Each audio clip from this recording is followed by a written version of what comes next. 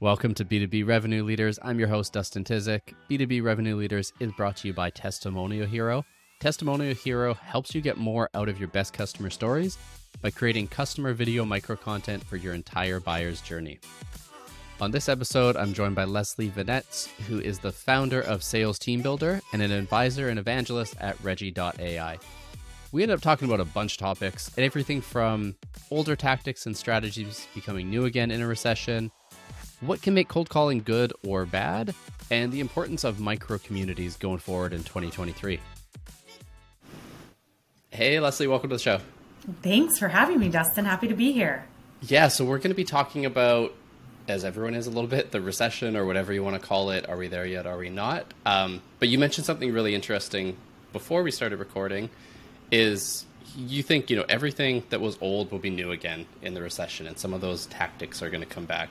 It's a broad question, but let's start there. Like maybe describe what you think is going to happen. Yeah. Okay, so a couple of trains of thought. So first of all, I sold through the Great Recession. So I think some of this is very much informed by those experiences and what, I saw happening in the broader sales community. But I kind of seen this trend line in my career a lot.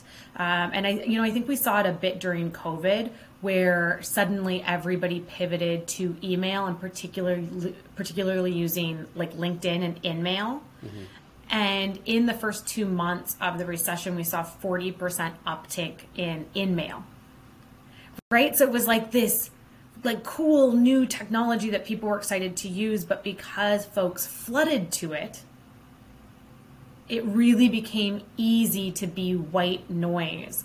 I think that we're seeing it again with the OpenAI, the Chat GPT. Yeah, you got that right. What I'm. Yeah, I was like, wait, did I get those acronyms right? Where folks are so excited about it and like, sweet, be excited, have fun, be creative. But as everybody else is flooding to figure out how to use AI to write sequences, which I do too. I use a tool called Reggie plus Lavender plus, like I use a whole suite of AI tools. But as folks are flooding to capitalize on the what's new, I think there are going to be some really cool opportunities to go back to things like handwritten notes that nobody takes the time to do. And if you get a handwritten note, what do you think the probability is that you're going to open that? Yeah, I like that idea. My writing is terrifying though, so I would have to get someone to ghostwrite it for me. But I agree. Like, I feel like, I think I can say this as being in sales and marketing, we tend to ruin channels that work over time just because it gets saturated, becomes automated, technology comes in. We saw it even on the marketing side with like ebooks and the whole inbound thing that went too far. So I like that. The handwritten note, gifting, we've seen coming back a little bit. What about cold calling? Where does that fit in, to that mix? I mean, cold calling's like Betty White, just a national treasure. No, I'm kidding. Betty White's better than cold calling, but it's one of those things that I think it's such an emotionally charged topic, and at least once a week on the LinkedIn newsfeed you see the cold calling's dead post, because it's really hard to do well, mm-hmm. And so a lot of people are bad at it. So that makes them hate it. And then it makes the people getting the cold calls obviously hate it. So I think that at a time where cold calling is sort of at a bit of a low, because we are so focused on connecting with people on social channels or writing these, amazing emails using AI or using our, like a PLG, inbound strategy, that flexing those cold call muscles, getting really good at it, being able to get to the point to deliver value quickly, to make it worth the time of the person that has picked up on the other end. If you can do that well, there's just so much less noise in that space and so few people doing it really well. I think that's an opportunity just to make tremendous impact. And I would actually challenge you on your bad handwriting, Dustin, because I don't think it matters as much what you write in the handwritten message, so much as it matters that you took the time to send it. I think that's really it's an effort that counts sort of situation. Yeah, I think that just to bleed into the cold calling side as well, I've gotten a few cold calls in my day, some good, some bad, but you can tell almost right off the jump, did they put an effort or are they hammering out 200 of these in a row, you know, connect and sell anyone who picks up. I'm going to pitch the same thing. And I actually don't mind good cold calls. Like, I've got somewhere I had a nice conversation with the person and I waited like 5-minute conversation, 10-minute conversation. I've had others where in the first 10 seconds I'm out. So what are some tips there to not fall in that, oh no, a cold call, I'm out bucket? Yeah, that's very relatable. I think everybody listening to this has gotten both the good and the bad cold calls. And just shout out to all of the sales and marketing leaders who treat SDRs like they are humans. So thanks to all those folks who are listening. So there's two schools of thought on how to start cold calls. One is a permission-based opener. The other is reason for the call. I'm a huge advocate of reason for the call. I think part of that is it's just my personality. Like, permission-based openers feel really cheesy and cringy to me, so I would never be confident and comfortable doing that.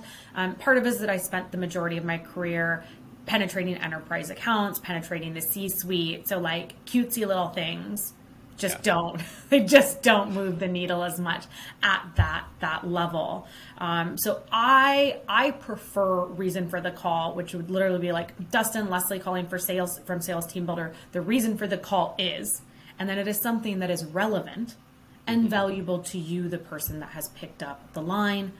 With that being said, the best way to open a call is the way that you, the caller, are most confident in. And if that's permission-based openers, like, I am not yucking your yum, but still make sure that you follow that permission-based opener up with something that is valuable, something that is relevant for that person that's giving you their time when they answered. Yeah, I think the relevant and also the straight to the point and getting it out there quick. Because there is that thing where someone will pitch, you know, this is my product, this is what we do, and then ramble for 30 seconds. And I get that. I'm sure I've done that a billion times too, especially back in the day when I was, you know, knocking on doors or calling people and just hoping to get through my script. But it's one of those things where it's a lot of like me at the start. It's just hard to get engaged as much as you might want to, right? You're so right. And I mean, it's the same best practice that you want to have in your LinkedIn messages, in your cold emails. If your message reads, I, me, we, company, it's about you. It's not about the person getting it. And if we aren't centering the buyer in all of our communication, whether it's a handwritten note, whether it is, you know, a cold call or something else, then we're really missing a trick. And, you know, to your question about sort of like the what's old is new again with an eye on the recession, you know, I have a feeling that the people who are extremely intentional about centering the buyer instead of themselves, their company, their product in these coming months will be the same group of folks that come out a step ahead at the end of this potential recession, actual recession, depending on who you're asking. Yeah, and I think kind of taking the elephant in the room and putting it up front. And, you know, as a marketer, if people are selling to me, they probably know we don't have the crazy budget we did 2 years ago. We're being cautious. We're being efficient. Funding hasn't dried up, but it's different. It's a different world, right? So someone calling that out in a authentic, relevant way will usually catch my eye. I'm just worried it goes into the, you know, a year and a half after the pandemic. It was still, I hope everything is good and you're safe. And, you know, the message kind of continued without value, right? So I think really the relevancy part I'm kind of trying to hammer home there is super important. Yeah. I mean, I have some extremely strong opinions on the I hope you're well opener for calls, for emails. And it really echoes the use of that like I, we language, that starting an email with I hope you're well, it's about you. It's done to make you, the sender of the email, feel better. It has nothing to do with the person getting the email. You are a complete stranger. Like, the fact that you hope something, like, that is meaningless to them. So it is really this like false platitude meant to make you, the sender, feel better about intruding into their inbox. And I think we're on the same page that a much better way to earn the right to intrude in their inbox is sharing something valuable and relevant that can help them in their job today. Totally. Something I had to overcome, and maybe it's the Canadian in me was like trying to be too polite up Yeah. front, especially if you're selling, VP and up, let's say. They don't need or want that usually, depending on the personality, but they want direct, tell me this in as short a condensed form as you can. So to tie it back to the AI tool, like maybe you write your whole thing and say, hey, chat GPT, condense this, make it shorter. But I feel like I struggled with that. I was just trying to be too polite and doing those platitudes. And now I look back and think, yeah, it was totally not necessary. Yeah. And I would add, because I know that there are folks that are just not comfortable ditching them, and like, whatever, right? We're all at a different sort of point in our journey in our sales career. So my call to action for those individuals that are listening and they're saying, yeah, but don't eliminate it if that's too much too soon. Just drop it to the end of your email so that you're really optimizing for respondability in that preview text part of your email, and you're not taking any of that preview text space for the I hope you're well or whatever it is. Nice. No, I think that's a really good tip for sure. And maybe this is how I scan emails too, but it's always the subject preview first line and then the PS. It's kind of all I read. If those don't catch my eye, it's hard for me to read the whole thing. So I think that's really solid advice there. I also love a PS so hard. I'm just delighted to hear you call that out. It is such an incredibly underutilized, like I'm seeing it more now, but I still think it is such an incredibly underutilized way to pack more punch into an email without breaking from what we know works the greatest number of times, which are cold emails that sit between like 30 and 80 words. So you still have that challenge to lead with value and make those, 30 to 80, like 5 sentences count. But then you can have like a sneaky little PS with a deposit or like, something, or like, one to never do, because this is all I get in my inbox right now is PS, stellar recommendation from Sandy Zen. And it's like whatever the last person is to give me a recommendation. So the PS has to like matter, but I think it's just such a lovely way to be able to put in one last deposit without detracting from your copy and your actual call to action. Yeah, totally. And let's take the 30 word limit. It's really hard to write an email that's 30 words. Like you think 30 words sounds like a lot. It is not. It's a challenge. I do want to shift gears to another topic you threw out and I don't know where we're going to go with this one, but I'm super interested in it. And it's about PLG. Okay. And it was, is PLG going to make it through the recession? What's going to change there? So that's super interesting to me. I'd love to hear your thoughts there. Is it? I don't know, Dustin. Okay, so here's what I do know. PLG as a concept wasn't invented by HubSpot until like 2007. And it was not something that became mainstream at all until 2010. And so when we look at the recession, it was like 2007 to 2009, right? Like the bubble burst in 2007, it was dicey in 2008 going into 2009. And then things evened out. And then you see the next year when the economy starts booming again, that's when inbound as a concept, when PLG really took off. So what that means is that inbound has never been tested in a proper recession. Mm-hmm.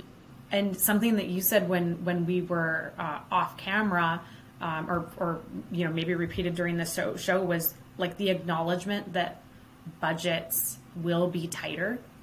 Yeah. Like the way we make purchases, that we will be a bit more discerning with our budgets and where we'll place them. And the knock-on effect of that is that we won't be searching out as many tools, as much tech to buy. So naturally that like inbound flow, it's just not going to be as strong as it is in boom times. So I think that's kind of a statement of fact, but I think what I'm like a lot more interested in, because I don't think like PLG is not going anywhere, right? Like yeah. That's a fact. But I think the winners will be folks that like Bilal Batari has a great phrase called death to fluff. Mm-hmm. And I think it'll be the folks that really embrace that like death to fluff concept, and they aren't showing up twice a week on a LinkedIn Live just to like check the box on the metric. They aren't sending out like the crappy ebooks just to like send forward 700 MQLs that are like a coordinator that's 7 levels away from buying, right? So I think that there is going to be a shift in the quality of PLG motions. And I think that there will be hopefully, Dustin, tighter alignment between what marketing is spending their resources on and what the commercial team really needs to succeed. I would just so desperately love for the outcome of this to be stronger alignment between, the entire commercial function, like marketing to SDRs, to AEs, to CSM, to customer success, whatever it is. I don't know. What do you think? Yeah, I mean, I think to tie it back to AI, actually, I think that's kind of going to force our hands there to be more creative, more interesting, because I can have 90% of a decent blog post or a decent ebook written in 1 minute with the chat GPT prompt, right? And I'm worried a little bit that everyone's just going to do that. And we're going to have even more noise and everything's kind of going to blend together. So I think the face-to-face stuff, so even stuff like this where it's a conversation, it's obviously more authentic and we're not AI, right? Like it's pretty obvious.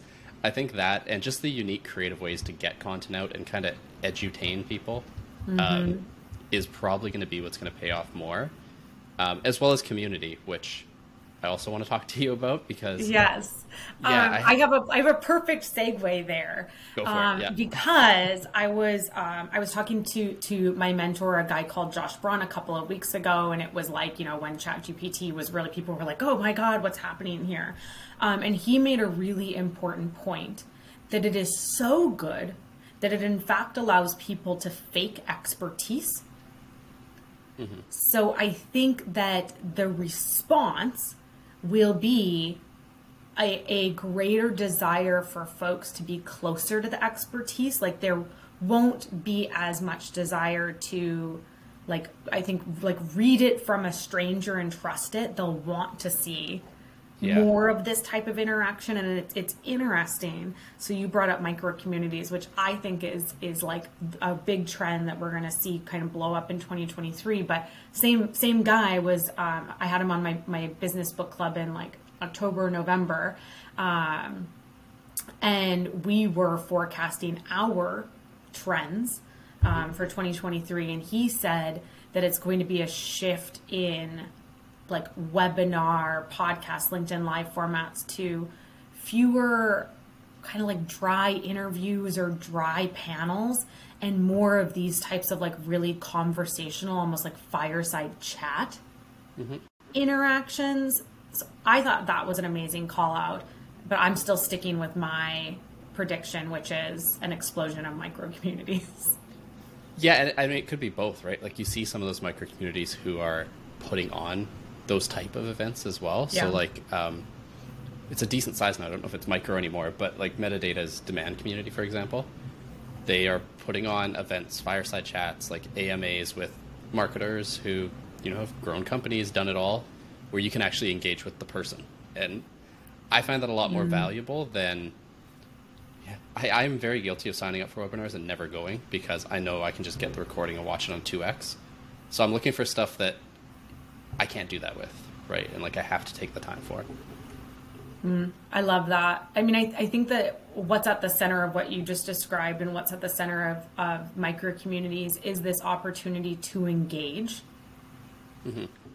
It's in both circumstances, it's a format that really facilitates dialogue and collaboration. And I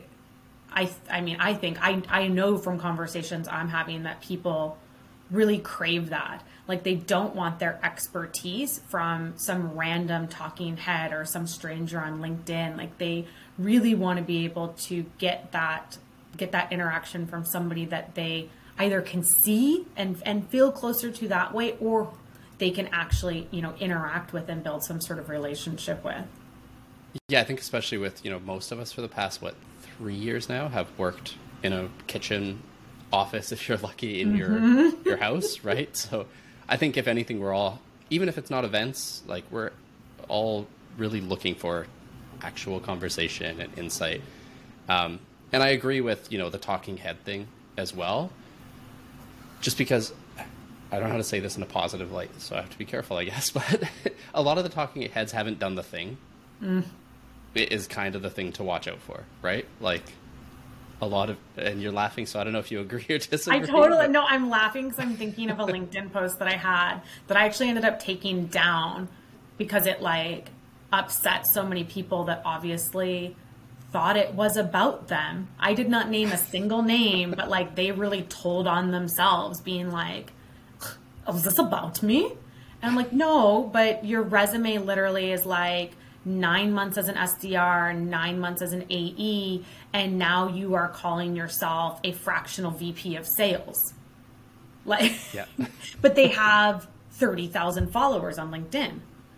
So like if people don't know better, if people don't look at the CV, they're like, wow, that person's incredible. They've obviously done the thing, or else why would they be out here making this content that clearly sends the message that they've done the thing? Yeah, and I think the interesting thing with that too is if you turn that following into a micro community, the amount of knowledge you could get is probably insane, right? Like it's those 20,000 people combined. I'm sure there's thousands and thousands of those who have excellent point of views and, you know, can really provide value. So maybe that is where the shift happens with some of the kind of like micro influencers building those communities. So it'll be interesting. I'm curious how marketers are going to scramble to monetize it and like get there. And I'm a little worried about what happens there, but yeah. But you know what marketers are really good at, I think often better than salespeople, is that they are really good at creating conversation.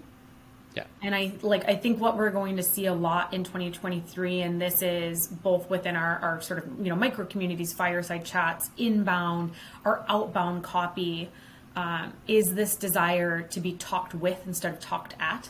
Yeah. And marketers are good. Like they have historically really been able to take the lead on, you know, creating that type of dynamic. So maybe some opportunities for the best marketers to really strike out. For sure. Yeah. No, I think it's either way, 2023 should be super interesting. I do want to wrap with one last question because you did mention the book club. What's your go-to book recommendation right now for revenue people, sales, marketing? My go-to. So I see that behind you, you have Never Split the Difference, which is the book we actually started off in January with for Business Book Club. I think that's a new classic. I think the number one book that every single marketing, sales, customer success person should read in 2023 is The Challenger Customer. And I said customer, not sale. The Challenger Customer, which it's an incredible book.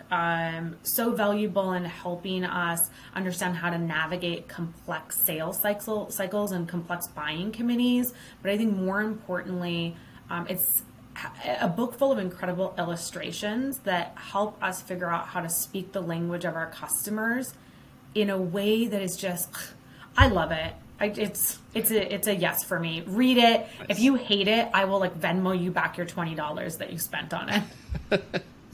Awesome. Yeah, I'm going to add that one to the list. I just purchased The Jolt Effect yesterday because I've heard nothing but good things about it. That's Howard's new book, right?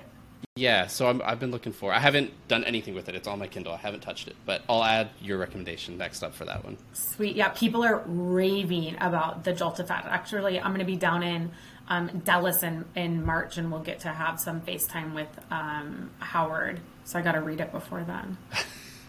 Nice. Cool. Well, if people want to, I know you post a lot on LinkedIn. You mentioned your Patreon. Where should people go to connect with you? Yeah, LinkedIn for sure. That's my primary channel. If you're interested in the Business Book Club, that's on Patreon. It's literally Patreon/Business Book Club. Pretty easy to find. And I'm also on TikTok at Sales Tips Talk. So if you prefer video, you can find me there. If you prefer talking head style videos, you can find me there. Awesome. So I'll include those links in the show notes for our listeners. But Leslie, thanks for joining me. That was fun. My absolute pleasure. Thank you. Thanks again for listening to this episode. I hope you enjoyed it. My big takeaway here was mostly when Leslie spoke about earning the right to intrude in someone's inbox. I just think that's a really powerful lens and a smart way to think about actually reaching out to someone, because it'd be so easy nowadays to write in a very me way, focus on automation, playing the numbers game, and really just burning those bridges, especially as more people maybe get a little more desperate and focused on driving new business and really crowding channels. As always, if you enjoyed the episode, you can head on over to where you listen to your podcast and click subscribe. I'd really appreciate that. And we will be back every Tuesday with a new episode.